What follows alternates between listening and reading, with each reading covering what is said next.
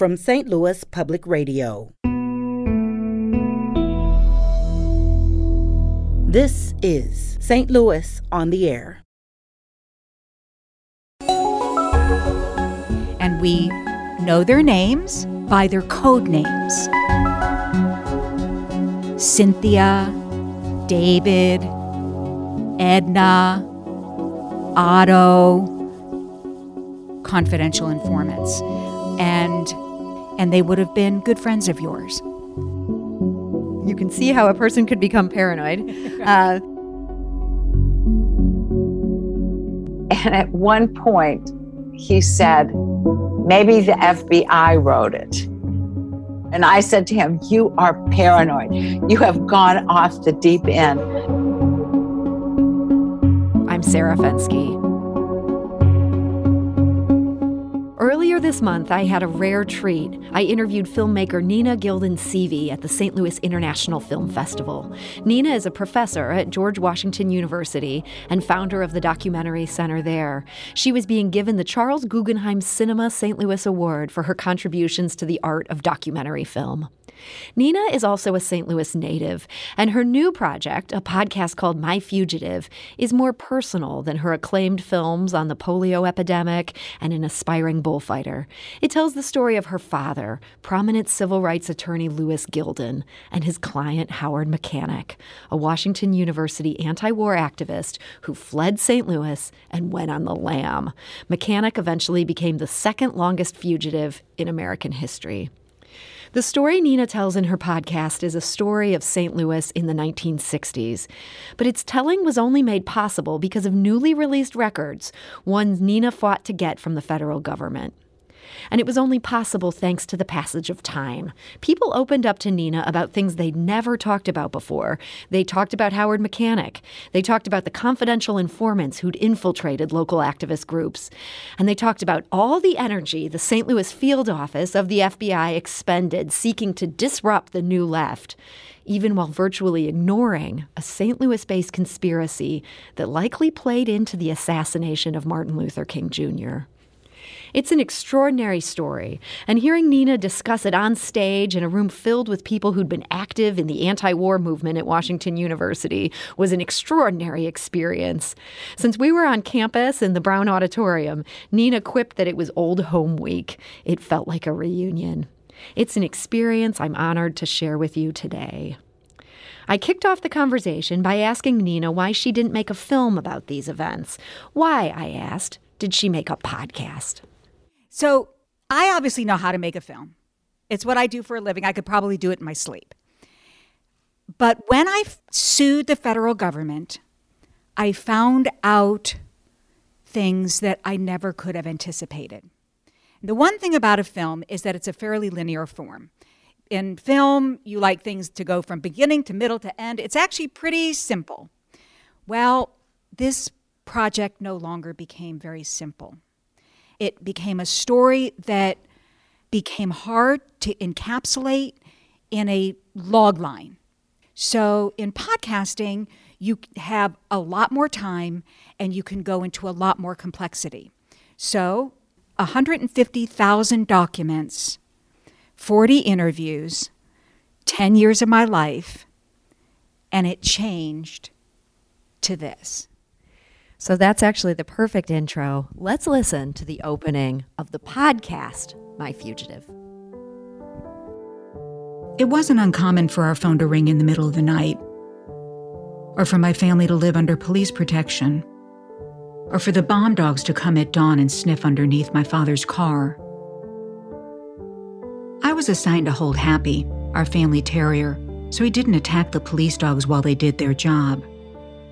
My father was a civil rights attorney, one of the few in St. Louis, in all of Missouri, actually. In the 1960s and 70s, civil rights attorneys didn't get a lot of respect in the Midwest. They were considered troublemakers. It was a job for someone who was kind of a terrier himself, angry and unrelenting. That was my dad. He was very good at what he did. He had a lot of clients. So when our phone rang on the night of May 4th, 1970, I woke up, but I wasn't surprised. His clients called at all hours of the day and night. with all kinds of emergencies. I was 12 years old at the time, and I was used to it. We lived in a big house right near Washington University. There was an 8-foot fence around the garage in our backyard. And that night, I heard my father open it, back the car out, then close the fence and drive away down Maryland Avenue. I went back to sleep. It was so normal for us that I didn't even mention it the next day. Years later, though, I'd go back and begin to pull at the threads of that night, May 4th, 1970. Thousands of students rioted on the campus of WashU. They burned a federal building to the ground. Some of them were arrested, and one of them became my father's client, Howard Mechanic. He was a 22-year-old senior at the time, a long-haired campus activist with plans to go to law school. Instead, he was sentenced to 5 years in federal prison. 5 years for protesting. But Howard didn't go to prison. He went on the run, and he stayed on the run for nearly 30 years. My father represented hundreds, maybe thousands of clients over the course of his career, from traffic court to the U.S. Supreme Court. But Howard Mechanic's disappearance haunted him for the rest of his life. For years he'd ask, sometimes out of the blue, where did Howard go? Whatever became of him? Finally, I decided to find out. Of us 3 children, I was the one who inherited my father's preoccupation with Howard. I didn't become a lawyer, although I did think about it. Instead, I became a historian and a documentary filmmaker. My search for Howard Mechanic led me to places I never could have imagined. A Cold War spy ring, a conspiracy to murder a civil rights leader, and the U.S. government's attempts to cover it all up. I know, it sounds like the stuff of crazy tin hat conspiracy theories. Except it's not.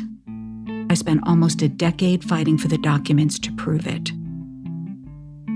I'm Nina Gilden-Seavey, and this is My Fugitive. So, Nina, you start the documentary or the podcast in 1970. Yeah. And it soon becomes clear that you have to go back to 1968. Tell us what happened in 1968 that really sort of sets the stage for everything that happened 2 years later. On December 3rd, 1968, a young man named Michael Siskind put a Molotov cocktail on the windowsill of the Army ROTC building. Now, over at the far end of campus, there was an Army ROTC building and there was an Air Force ROTC building. He put this Molotov cocktail, he had a friend with him. A guard saw the two of them from some distance doing something that was probably illegal. The guard rushes down. By the time he arrives at the Army ROTC building, the accomplice has fled. But he catches Michael Siskind in the act of, having this Molotov cocktail in his hand. He arrests him. Michael Siskind refuses to give up the name of his accomplice. On December 4th, the very next day, the assistant U.S. attorney here in St. Louis had a conversation with the special agent in charge of the FBI about bringing federal charges against this young boy where no bomb had ever gone off, nothing ever happened, but they made the decision to put him up on federal charges of sabotage here in St. Louis. They contacted Nixon's Attorney General, John Mitchell, and the Justice Department in Washington, D.C. said, we don't think we have enough evidence to get this conviction. So what did J. Edgar Hoover do? He said, let's find some. So they charge Michael Siskind in 1960. He comes to trial in 1969, and he is sentenced by Judge Roy Harper to 5 years in federal penitentiary. It was the first time in American history that a student protester had been brought up on federal charges with evidence that had been gathered by the FBI in a case where nothing had occurred, And Judge Roy Harper was very happy to make the conviction because they were going to stop what in St. Louis was called the anarchy of protest. So, Michael Siskind went to prison. It made the Walter Cronkite Evening News, where Walter Cronkite says Michael Siskind was, sentenced to 5 years in federal penitentiary today on the first case of sabotage ever against a student protester.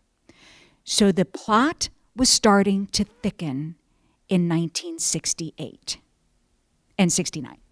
And in those years, protests were also heating up across the U.S. So you talked to student activists about what those days were like. Let's listen to another clip from your podcast. At WashU and on campuses all over America, the protests grew even more urgent and intense. One of the things that happened on campus was that there were demonstrations, but at night there would be kind of guerrilla activity of people out with whammo slingshots. And if you put a ball bearing in it, and you can do serious damage. That's a former member of the Students for a Democratic Society at WashU, the local chapter of the National Anti-War Group, SDS.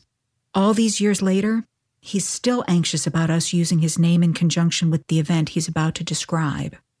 On February 23, 1970, he and some friends were sitting around an off-campus apartment. There were about a dozen or 15 of us talking about what we should do. And among other things, I said we should do something dramatic. And in the course of an hour or so, we developed a plan. A plan to burn down a building.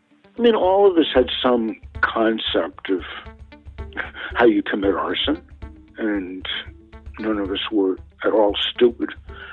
A number of things were thought about. One of the most important was, is there anybody in the building? We want to make sure there's nobody in the building. And the second thing is that we should get away with it. They siphoned gas from a car into some empty bottles, grabbed some rags, and headed to campus around 11 p.m. Certain people went to the dormitory areas to set off fire alarms to distract things. They split up. One group took the Army ROTC building, and the other, the Air Force. We literally were there for less than 10 minutes. Broke windows and threw in Molotov cocktails and got out of there. We didn't wait around to see if we were doing this well or not. The Air Force building didn't burn, but a photo of the gutted Army ROTC building dominated the front page of the St. Louis Post-Dispatch the next day. The U.S. Attorney convened 2 federal grand juries that spring to try to identify who was involved. My father represented the students who'd been subpoenaed. He told them all to take the fifth. Don't say a word. And they didn't. The code of silence amongst the arsonists stuck. No one named names, which angered local law enforcement and the FBI. They'd failed to catch Michael Siskind's accomplice when they arrested him back in December of '68. And now, the building that had been his target was burned to the ground. And no one knew who did it. In fact, when the man you just heard told me this story, it was the first time anyone had ever admitted to the crime. But once again, the FBI had its suspicions. A memo from the St. Louis special agent in charge to J. Edgar Hoover names one man as the chief suspect in the burning of the Army ROTC building, Howard Mechanic. So that takes us to February of 1970. Howard Mechanic was on their radar. Howard Mechanic's on their radar. Not only do they think that he was involved in the burning of that Army ROTC building, but they believed that he was the accomplice to Michael Siskind. We have a confidential informant report that when the informant, and we're going to talk a little bit more about informants later, that when the informant, it was a girl, said that there had been a good job done on the Army ROTC building, Howard didn't say anything except, "Do you really think so?" And he smiled. Now, I know Howard pretty well, and he might have just said that because he would have been happy that the action had occurred. There might be people in this audience who were involved in that burning, because the only person that we definitely know was involved, you just heard. And many of you do know who that individual is. I'm not going to say who it is, but there's a number of you who do know. They never, ever found the other 11 arsonists. That code of silence has stuck for, the better part of 40, 50 years. And this story that was relayed by the confidential informant where Howard kind of smiled, I assume this was written damningly. It was written in that FBI filter where there's it's always framed in just the way that the FBI wanted to document it. So the case that they were going to build, in the same way that J. Edgar Hoover had said, build a case against Michael Siskind, there was a consistent effort to build the case through these confidential informants. And we know their names by their code names. Cynthia, David, Edna, Otto. We located about 15 or 20 confidential informants. And they were, in any given organization, in any given meeting that we might have here today, there might have been 4 or 5 of them in 1969 in the room. And they would have been good friends of yours. You can see how a person could become paranoid. May 4th, 1970. This is a day that doesn't need much introduction at all. This happens in Ohio, 12:24 p.m. 4 students are killed. Word spread. How did word spread? Well, before Twitter, there were telephones. It's hard to imagine this era. Hard to imagine. No cell phones, but, there were landlines. Word spread across the nation like wildfire. 4 million students on 900 campuses protested that night. It was immediately galvanizing for students across the nation. We're listening to my St. Louis International Film Festival conversation with documentary filmmaker Nina Gilden Seavey. Her new podcast, My Fugitive, is a production of Pineapple Street Studios. It's available wherever you get your podcasts. When we come back from the break, we'll learn about what happened at Washington University on the evening of May 4th, 1970, and the early morning hours that followed. This is St. Louis on the Air on St. Louis Public Radio.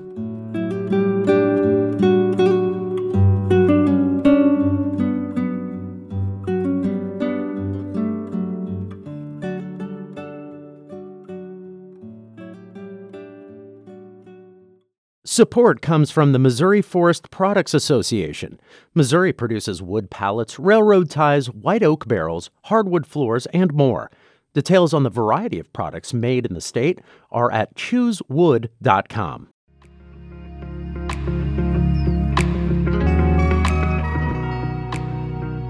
Welcome back. This hour, we're listening to my St. Louis International Film Festival conversation with documentary filmmaker Nina Gilden Seavey about her new podcast, My Fugitive. Before the break, we recalled the events of May 4th, 1970, when 4 Kent State University students were killed and 9 others wounded by the Ohio National Guard. The moment galvanized anti-war protesters at colleges across the country. That night, students in the anti-war movement at Washington University here in St. Louis decided to target their campus's ROTC building. Earlier in February, about a dozen protesters burned the Army ROTC building to the ground. On this night in May, they targeted the Air Force ROTC building. Let's listen once again to a selection from the podcast My Fugitive. Here's one of the students Nina spoke with, Dev Kennedy. They wanted to go straight to the ROTC building and burn it down, which they did. Outside the Air Force building, the crowd began chanting and throwing rocks. One person later reported that he heard a little bang mixed in with the chants and the cheers. And then some of the protesters broke down the building's doors and smashed the windows. That's when I was frightened for other people. I thought, oh boy, you cannot burn down this building. And when the fire trucks came, which they did, and throw rocks at the fire trucks, I said, this is going to be, for people who are doing it, it's going to be serious trouble. At 12:45, the police issued a Code 1000, the riot call. Around 1 a.m., the firefighters had the fire under control.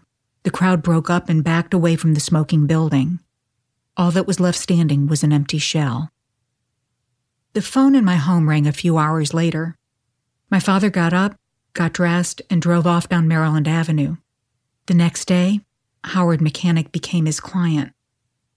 My father fought Howard's case, and they lost. Howard got 5 years in federal prison, an extraordinary, inexplicable sentence. There was almost no evidence that he had done anything except attend a protest on the night that the Kent State students were murdered. So Howard Mechanic disappeared. And my dad spent the rest of his life haunted by him. When my dad was dying of cancer, he and I talked about Howard a lot. In fact, the last real conversation we ever had was about Howard. We sat on the porch of his house in South St. Louis. It was almost winter, but the late afternoon sun was warm. And my father seemed to want to talk while he still had the energy.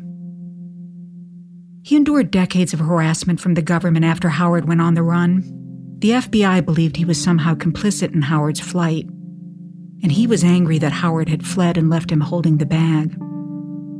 But there was something else, too. Something about the whole thing just didn't add up. He had the feeling that something had happened that Howard and he couldn't explain. Later, I would discover just how right he was. I spent nearly a decade trying to answer the question of whatever became of Howard Mechanic, and every door I opened revealed more doors and more rooms. This show is about that journey, from one room to the next, and the ghosts that occupied all of them. It's a story fueled by paranoia, about communists in our midst, and about anti-war activists trying to bring down the United States, and about the threat of Black power. All of it forged in the peculiar crucible of my hometown, St. Louis. After a couple of hours talking that day on my father's front porch, the sun went down. He was chilly and worn out, and I realized at some point in our conversation I did something that was unusual for us. I put my arm around him, and we walked inside that way, holding on to one another. We never spoke about Howard again. In the last weeks of his life, my father's incredibly sharp mind began to fail. He never did learn what happened to Howard Mechanic, or why. But I did. So, Nina, your father was haunted by Howard Mechanic, and you ended up picking up this quest to find out what had happened to him, where he was, and why all of this happened. So where did you begin? Initially, I went in search of Howard. By that time, the FBI and then the federal marshals had been looking for Howard for the better part of, maybe 20 years. It took me 2 days to get to Howard.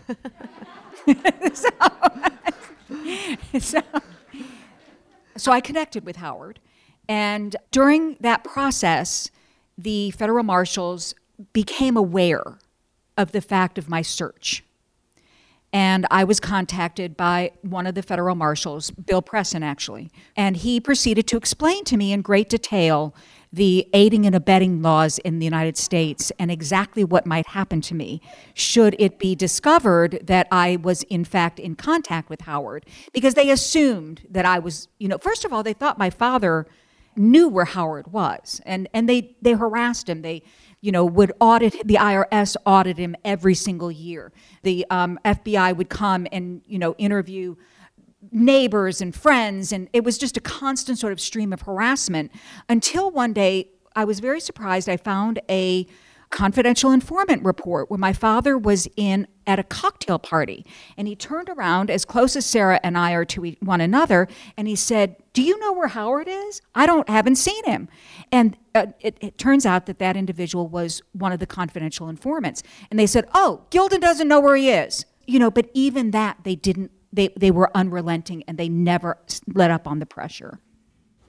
Nina didn't want to go to prison for aiding and abetting Howard Mechanic. She dropped her search. And instead, she started filing Freedom of Information Act requests. She submitted 358 requests, and they kept getting denied. Then, in 2015, she worked with an attorney to file a lawsuit, and they won 2 separate judgments in 2017. The government started releasing files on certain characters in this story, files on Washington University students, files on Nina's own father.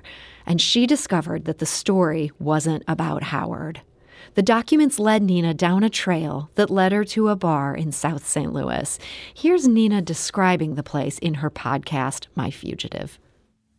I want to tell you a story about a bar. It's called the Grapevine Tavern in South St. Louis, and it opened in January 1968, about the same time that Howard Mechanic and his friends at WashU were protesting the escalation of the war in Vietnam. The Grapevine Tavern is in the same neighborhood as my dad's house, about a 10-minute drive from the WashU campus. But the politics inside the Grapevine couldn't have been more different. The bar was an unofficial headquarters for supporters of Alabama Governor George Wallace, the unrepentant racist who was running for president that year. You may have heard Wallace's most famous quote. And I say segregation now, segregation tomorrow, and segregation forever. The Grapevine Tavern was a place in a town that had a lot of people that would have been the type of crowd, not all of them, but plenty of them, would have been not only white supremacists, or they would have been hardcore racists. That's Gerald Posner. He's a journalist and the author of 13 books. In 1998, Posner published Killing the Dream, James Earl Ray and the Assassination of Martin Luther King Jr. He spends part of the book describing the Grapevine and the politics of its regulars. They would have been people that if you had walked in and grabbed 10 of them and asked them what they thought of Martin Luther King, they would have thought he was a communist or a traitor or worse, that he was a disservice to the country, that he was not loyal. The bar was named after the prison Grapevine, the secret networks convicts use to communicate while they're on the inside. And aptly enough, it was the kind of place where local criminals would go to pick up a job. It was owned by John and Carol Ray, James Earl Ray's brother and sister. John and Carol, the whole Ray family, they knew a thing or two about life behind bars. So this bar certainly sounds like a den of villainy. The listener wonders, though, how does this connect in any way to what was going on just a few miles down the road at WashU and Howard Mechanic? Which is the question I asked myself. It's like, when you're doing an investigation, there's lots and lots of threads that are totally irrelevant.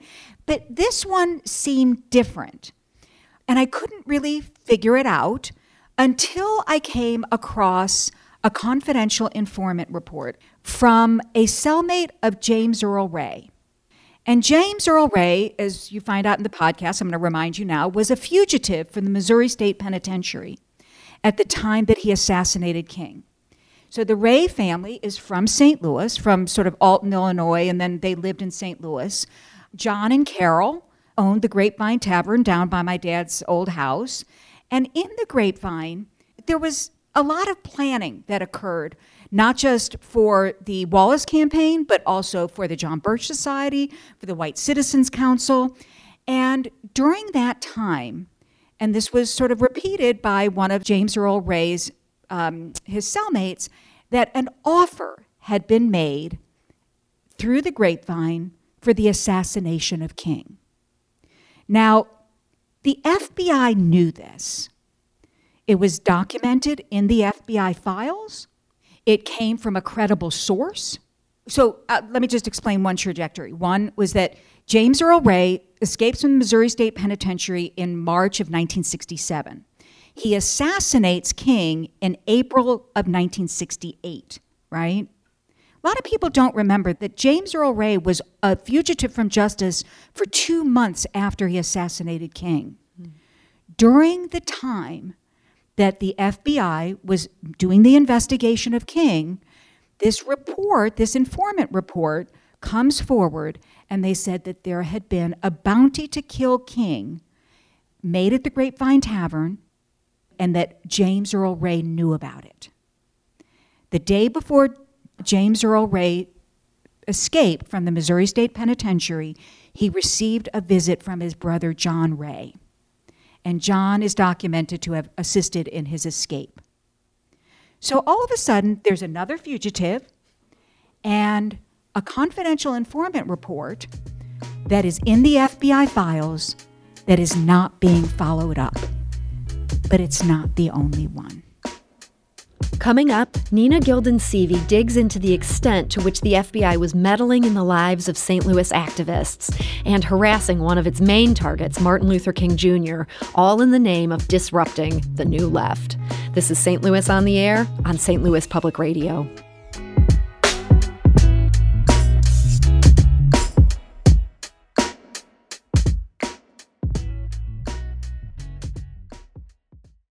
Support comes from the Missouri Forest Products Association, committed to conservation and careful management of the state's forests to make them more resilient and better habitats for wildlife. ChooseWood.com.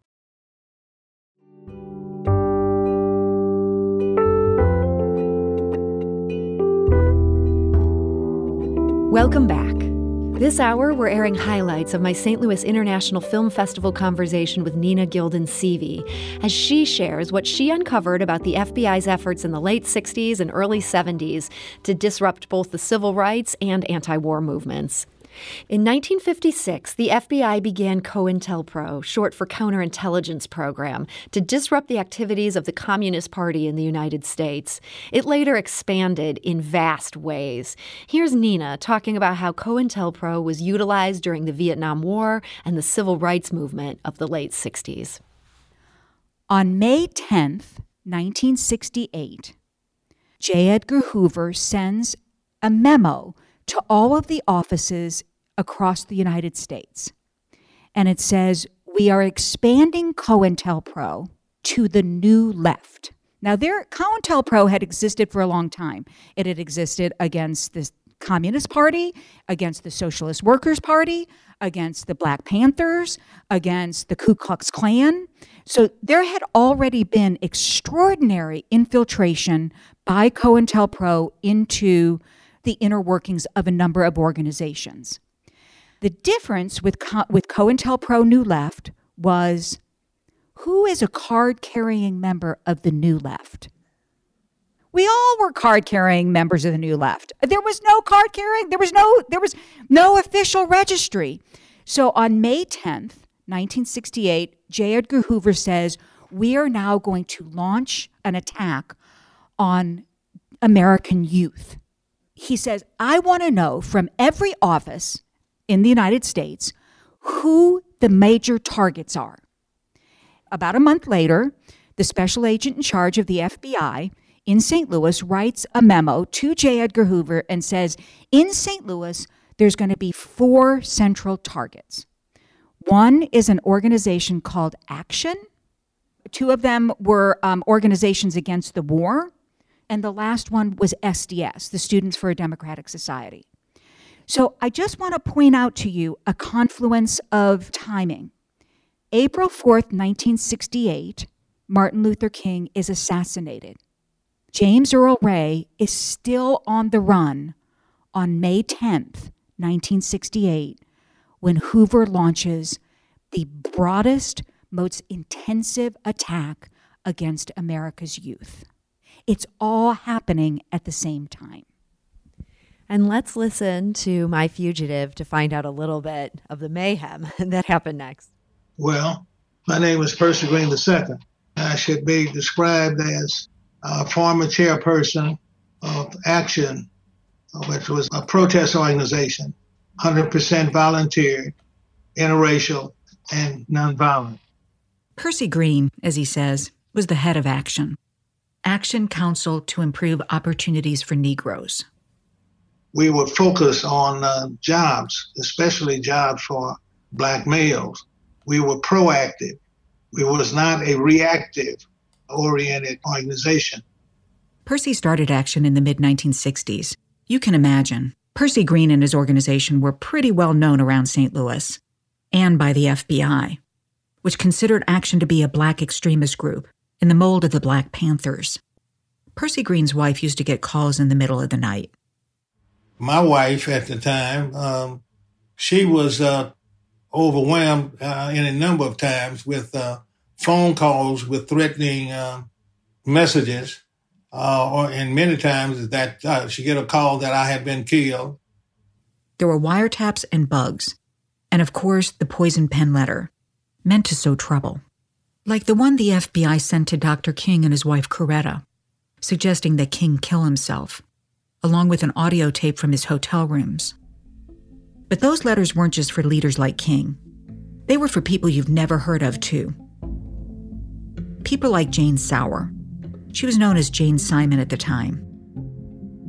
Jane was a member of an organization called the Women's International League for Peace and Freedom, WILF, and she was also a member of Percy Green's group, Action.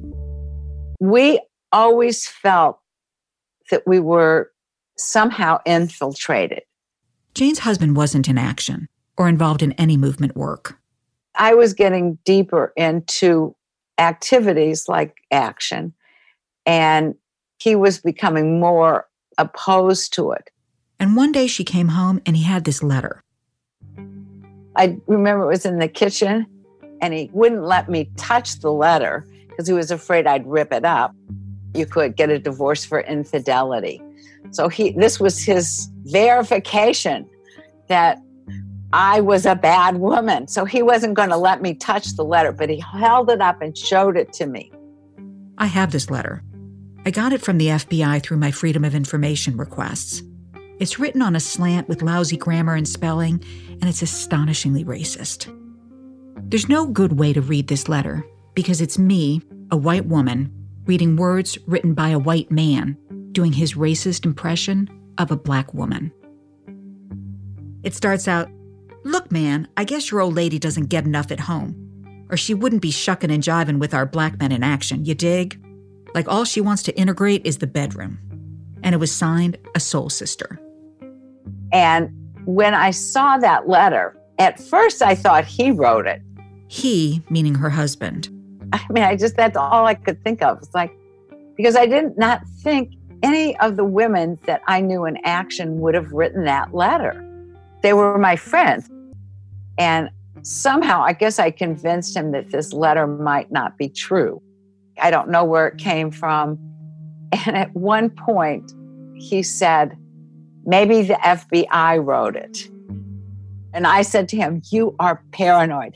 You have gone off the deep end. The FBI doesn't care one bit about me or Action. I mean, I just didn't really think that anything that I did was of that great importance that the FBI would take notice. But she was wrong about that. I have a second document, one Jane's husband didn't see. It's from the special agent in charge of the FBI office in St. Louis, a guy named J. Wallace LaPrade, to J. Edgar Hoover. In his memo to Hoover, LaPrade wrote, St. Louis, meaning the St. Louis Bureau, proposes to anonymously send a copy of the enclosed letter, the letter Jane's husband got. Someone, whose name is redacted, told the FBI that Jane's husband had been asking around, trying to find out if Jane was having an affair. LaPrade goes on, the resulting marital tempest could well result in Action losing their corresponding secretary, and the WILF, that's the Women's International League for Peace and Freedom, losing a valuable leader, thus striking a major blow against both organizations. In other words, if the FBI broke up her marriage, she'd be a single mom, 3 kids, no time to do movement work. The letter was kind of the final straw in the marriage, and then the dispute over the letter and my activities and whether I would agree to no longer participate.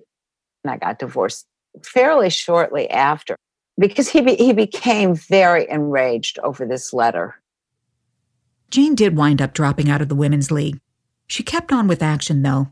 It was compelling, she said. In early June 1970, J. Wallace LaPrade reported back to Hoover about the letter. In the section labeled Tangible Results, he wrote, Jane has taken an apartment during the separation, which might become a permanent arrangement.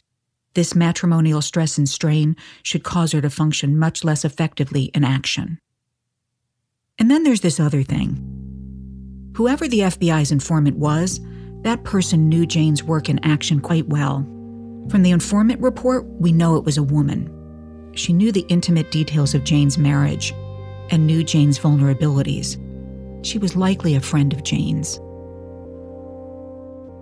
So it's shocking to think the FBI wasn't just spying on people. It was actively meddling and messing with their lives. Did these agents in these memos have any compunction about what they were doing? No. I mean, because had been very clear from that May 10th, 1968 kind of invective from J. Edgar Hoover, your jobs are on the line.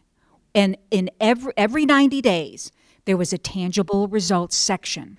And a tangible result could be something like an activist gets divorced after, you've messed with her marriage. That counts as you get your gold star. You get your gold star. You may have destroyed somebody's marriage. You may have been able to make an arrest for somebody smoking pot out on the quad and turn that kid into a confidential informant. I mean, there were hundreds of confidential informants in St. Louis alone. There were thousands of them across the nation. So these were people that were very, very well embedded in, in every part of campus life here at Washington University. This is the same FBI that did not ask any questions down at the Grapevine Tavern. Nina wasn't the first person to connect these dots. Robert Blakey was chief counsel for the House Select Committee on Assassinations in 1978. That's when Congress was investigating the assassination of Martin Luther King Jr. Nina tracked Blakey down at his home in Arizona in 2016.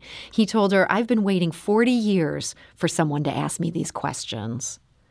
Robert Blakey told her about a memo uncovered by the committee that spring of 1978, 10 years after King was murdered. They just misfiled it, is their explanation. But when they found it, they gave it to us. And that's better than throwing it away. The memo showed strong evidence of a St. Louis-based bounty to kill Martin Luther King Jr., and that bounty was issued by an attorney with strong connections to the world of assassin James Earl Ray. Yet the FBI didn't probe further. Robert Blakey told Nina that the FBI would not have looked into whether Ray had accomplices unless it was forced to do so, and it wasn't. At the Brown Auditorium during our film festival conversation, Nina and I couldn't fully tie together the thread she explores in her podcast. So many people who'd been part of the WashU anti-war movement had stories to share, questions to ask. They'd lived this history. But after the film festival, I followed up with Nina. I wanted to fully understand how Howard Mechanic, her father's client, tied into the failure of investigators to look into the King assassination. She told me that it all came back to the FBI's own illegal activity, the wiretaps, harassment, and surveillance of American citizens undertaken without Congress's approval. Those illegal acts were only revealed years later after Hoover's death. If there was an investigation into the King assassination, they would have come back and found COINTELPRO, because there had been a massive campaign against Martin Luther King himself. He was a target of COINTELPRO's efforts. He was one of the prime targets.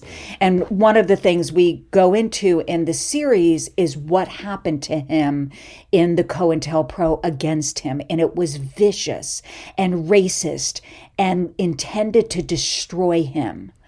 But if they had done an investigation into what happened at the Grapevine Tavern, what happened during COINTELPRO, what happened in all of sort of what was called COINTELPRO Black Hate, they would have come up and found COINTELPRO against Martin Luther King. And so as soon as James Earl Ray was caught, which wasn't but a month later, you have to remember he was a fugitive until June 1968. When they caught him, he, under duress, confessed. 3 days later, he recanted and spent the rest of his life saying that he was a dupe and had been forced to confess to the murder. The FBI never, ever looked into the conspiracy that originated at the Grapevine Tavern. And so when you connect these efforts to go after Dr. King with what was happening in St. Louis, efforts to disrupt the New Left here. There's a figure that plays heavily in both of those, J. Wallace LaPrade. It wasn't just that he was in charge of the St. Louis Bureau when it arrested Howard Mechanic. He was also involved in the harassment of King. J. Wallace LaPrade was the assistant special agent in charge of the Milwaukee office in what was the very, very beginning of the COINTELPRO against King. King went to Milwaukee and stayed in a hotel. J. Edgar Hoover assigned J. Wallace LaPrade to the very first sort of nationwide attack on Martin Luther King by bugging his hotel room in Milwaukee. You can only imagine how highly prized J. Wallace LaPrade was because he got that very special assignment. He then pops up in St. Louis. He then gets the prime plum of all of the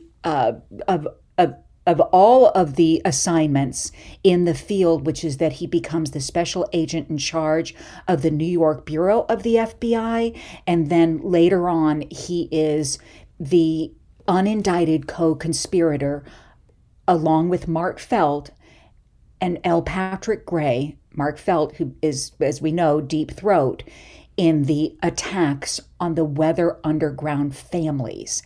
They had been bugging the families of the Weather Underground, and the Carter administration, Department of Justice, brought charges against J. Wallace LaPrade as an unindicted co-conspirator, L. Patrick Gray, who had been the successor to J. Edgar Hoover, and Mark Felt. And these people were brought up on charges because they had violated the civil rights of Americans.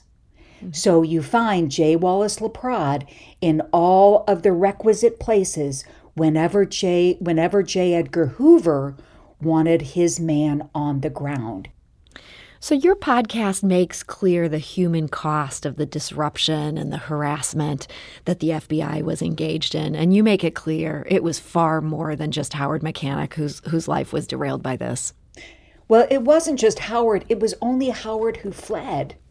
So if Howard hadn't fled, I think what a tragedy would have occurred, because I never would have gone into the bowels of the FBI to discover what I discovered. And look, it was our group of co-defendants that were brought up on these charges that literally nobody could believe in America. But what they were tied to COINTELPRO in St. Louis, and these individuals became examples for the rest of the nation. And they bore down on these students in a way that no one else in America, not in Madison, Wisconsin, not in New York City, not in Ann Arbor, Michigan, places where there were huge demonstrations. Hundreds of people were arrested, but only in St. Louis were these federal charges levied. And it was only Howard Mechanic, who fled and then haunted my father, that made me want to know what happened. Because my father had a sense at the very end of his life that something had happened that no one could explain. Now, he didn't live long enough to find out what that was, but I did. What do you think your father would say about what you learned as you dug into these FBI files and got to this truth that you talk about in your podcast? I think he would have been incredulous, because my father, if nothing else, was a believer in the system. He didn't believe in, radical violence of any kind. He believed in peaceful protest. He believed in working through the courts.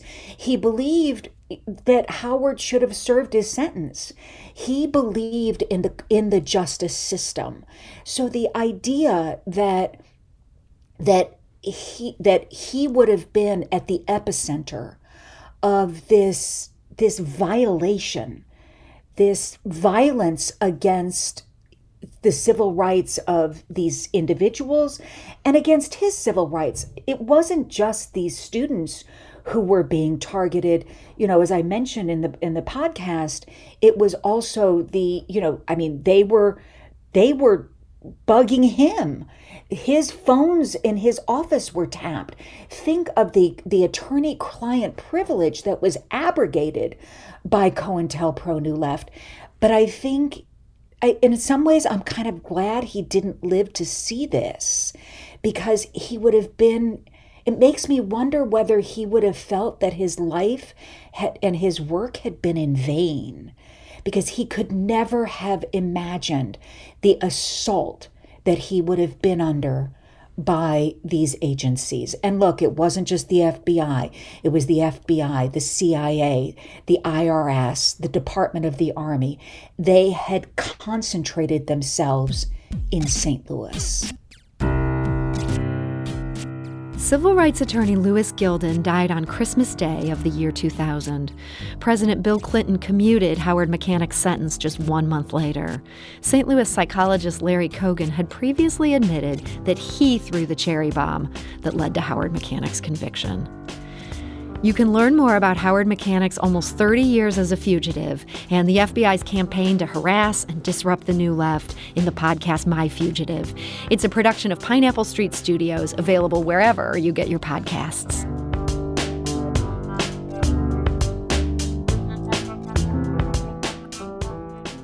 This episode was produced by Sarah Fensky, with audio engineering by Aaron Dorr and production assistance from Jane Mather-Glass. Our executive producer is Alex Hoyer. St. Louis on the Air is a production of St. Louis Public Radio. Understanding starts here. If you learned something new from today's episode, consider leaving us a review and rating on Apple Podcasts on the App Store. It's the easiest way to help people discover our show. We appreciate it. Thank you. St. Louis Public Radio is a member-supported service of the University of Missouri, St. Louis.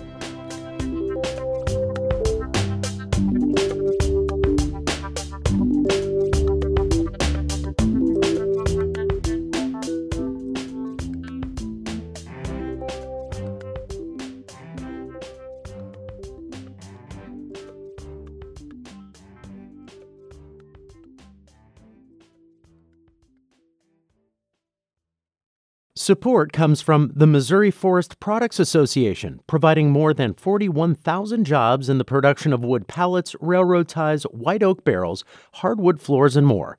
Details at choosewood.com.